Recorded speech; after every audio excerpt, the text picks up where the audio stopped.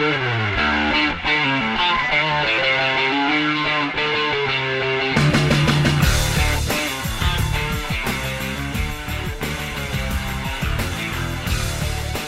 the Oklahoman Studios, this is the Oklahoman's Varsity Podcast. I'm your host, Cameron Jordan.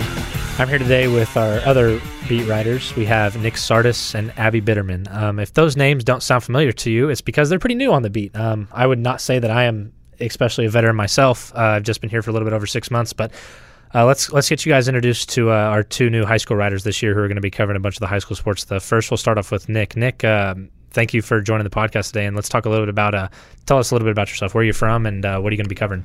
All right, well, I'm 22 years old, and still a student at OU, and I'm going to be covering softball, cross country, and football.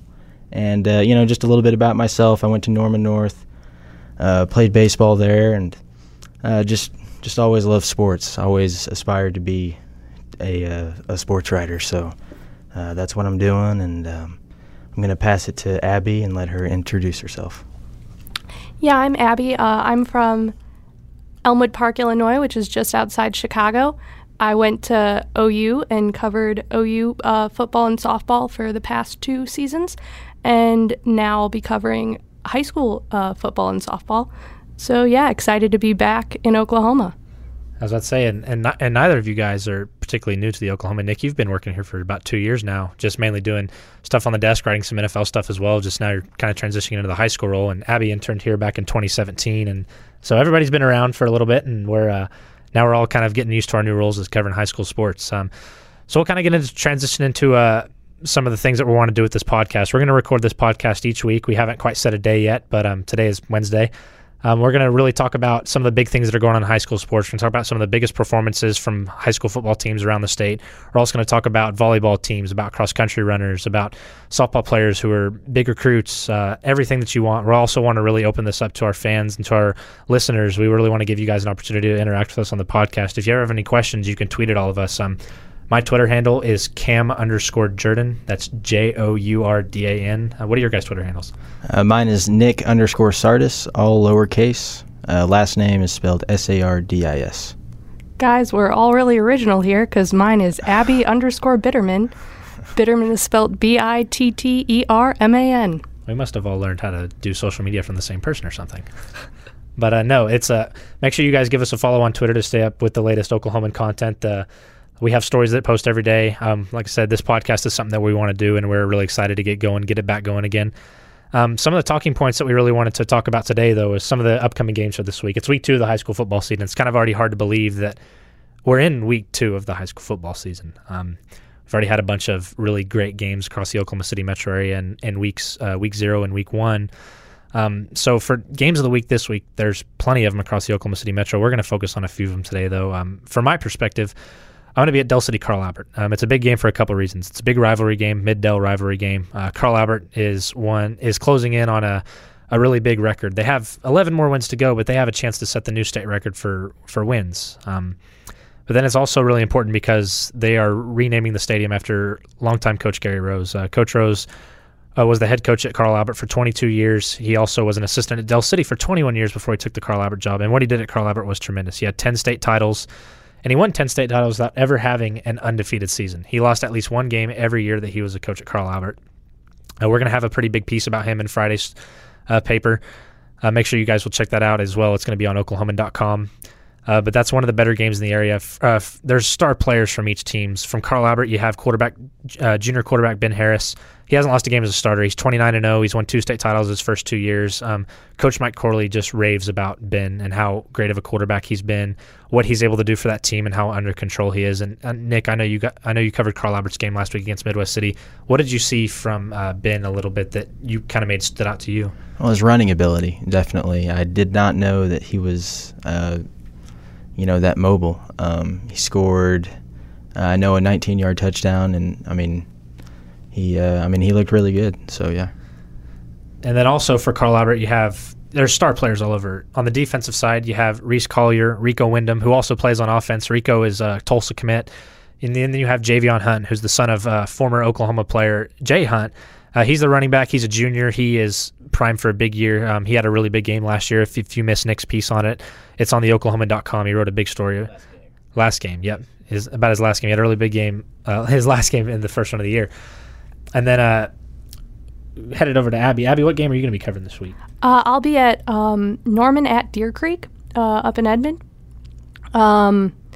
There, I guess some players to watch would be Deer Creek's Tyler Travis. He had a really big game last week. He ran for 269 yards and scored 3 touchdowns. And then also over on the Norman side, Cade Horton, Ben Sparks, and Cole Thompson are always big players to watch for Norman. I was about to say, Norman is pretty loaded. They have, like those 3 you kind of mentioned. I mean, Cade is committed to OU for football and baseball, but he may not even get to OU because he is such a great baseball player. He could get drafted and decide to go to the league. And then, like you said, you have Ben Sparks on the offensive line, who's an SMU commit. He was on our Super 30 list for the Oklahoman's top high school recruits. And then, again, Cole Thompson, Oklahoma State commit at linebacker. I mean, Norman is just loaded across the field. But you also mentioned Tyler Travis, and he's really interesting. He's at his 3rd school in 3rd years. He was last year at Edmond Santa Fe, and he really stood out in his first game for Deer Creek. And it's really interesting to see what he's going to be able to do the rest of the season as well. And then for Nick, what games are you heading to this week? I'm going to be covering the Washington-Purcell game, and a pretty interesting game there. Washington's coming off a big win over Hobart, and they have a really good running back in Lance Spalding. He scored 3 touchdowns last week. He only had 8 carries, but he had 3 touchdowns. And another player to watch for them is Logan Lyle, who is a really good offensive and defensive lineman.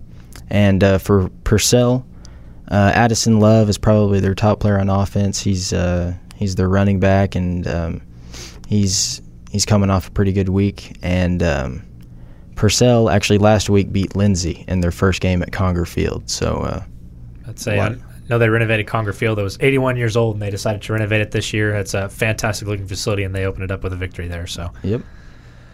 Let's talk a little bit about some games last week. I want to start with the Putnam North and Putnam City game. Abby wrote a story in today's Oklahoman today about that. There were so many people at the Putnam North Stadium opening game that they had to shut the gates. Tell us a little more about that. Yeah, so all the Putnam City schools have been basically for all of their histories playing at one field, and now this season Putnam North and Putnam West both have their own stadiums for the first time, and this was Putnam North's first home varsity football game on its own campus, and so some alumni from Putnam North wanted to really have a good showing, get back together, and go out and show their support for the team in the first game. And so, yeah, they had the athletic director there told me that capacity for that stadium is about 3,500, and they had a capacity crowd, so a really big turnout at the Putnam North game, and they're hoping that there's a similar showing this Friday when Putnam North heads over to Putnam West for their home opener. I would probably guess that at a game like that, especially being a rivalry game like that, you would think that there's going to be somewhat of a similar turnout over there as well. I think it'll be really interesting to see how that turns out.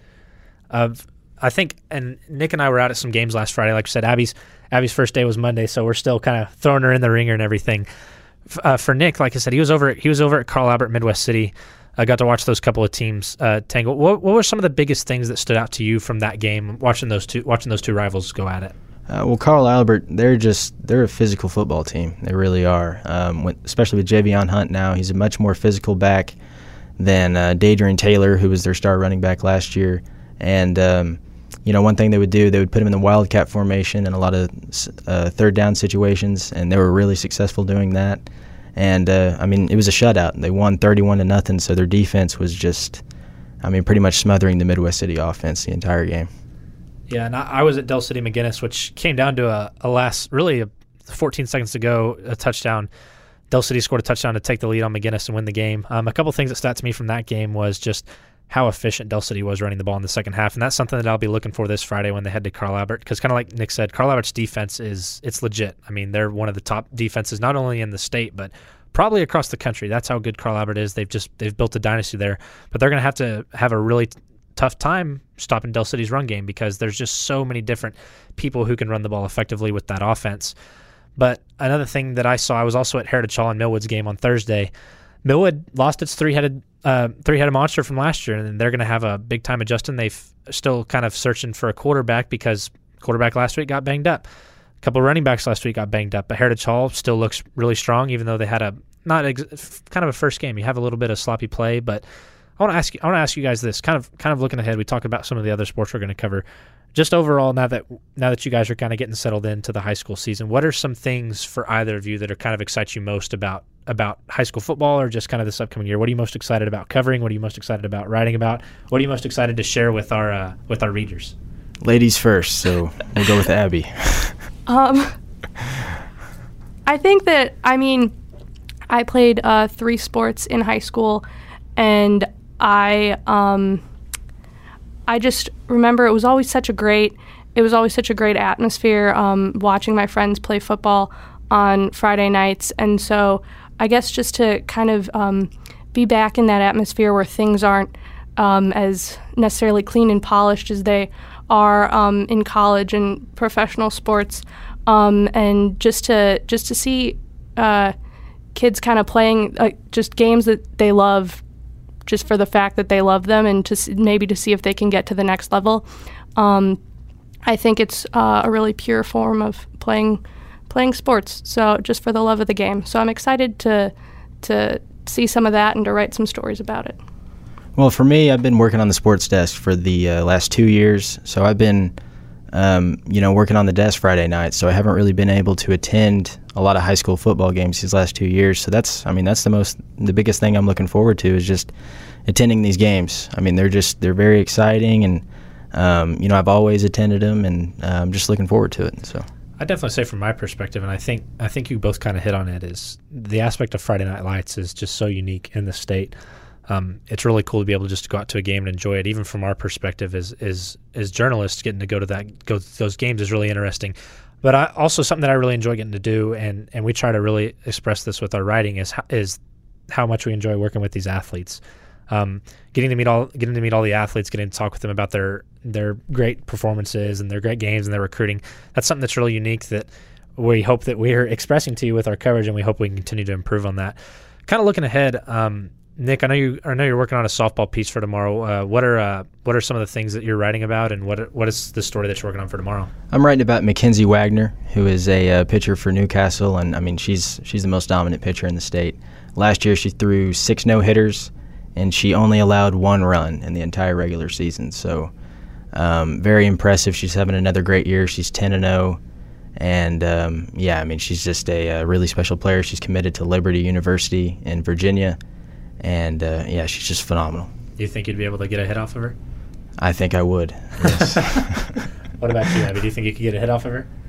I played for a long time, so I think so. I would swing and miss. I never played baseball, I played slow pitch softball this year, and everybody who played on my team, they saw I'm not the best swinger of the ball. I'll admit that right now. But I know, from my perspective, kind of like you said, for Friday, working on a big piece about Gary Rose. Hope you guys check that out at theoklahoman.com as well as in print. And then Abby, we've been waiting the whole time for this. What are you working on? Well, as you have alluded to, it is my 3rd day on the job, so...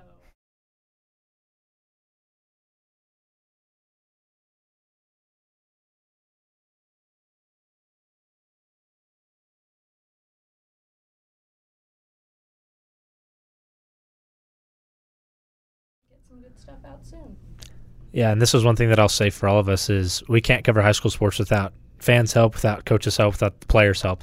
If you guys have a story idea, make sure you tweet at us. Make sure you, especially for the podcast as we get going here and get the podcast back going, make sure you guys tweet your questions at us, what to talk about. Starting next week, we'll definitely start getting some fan questions in here and talking a little bit about some more performances and whatnot. But you guys have anything else?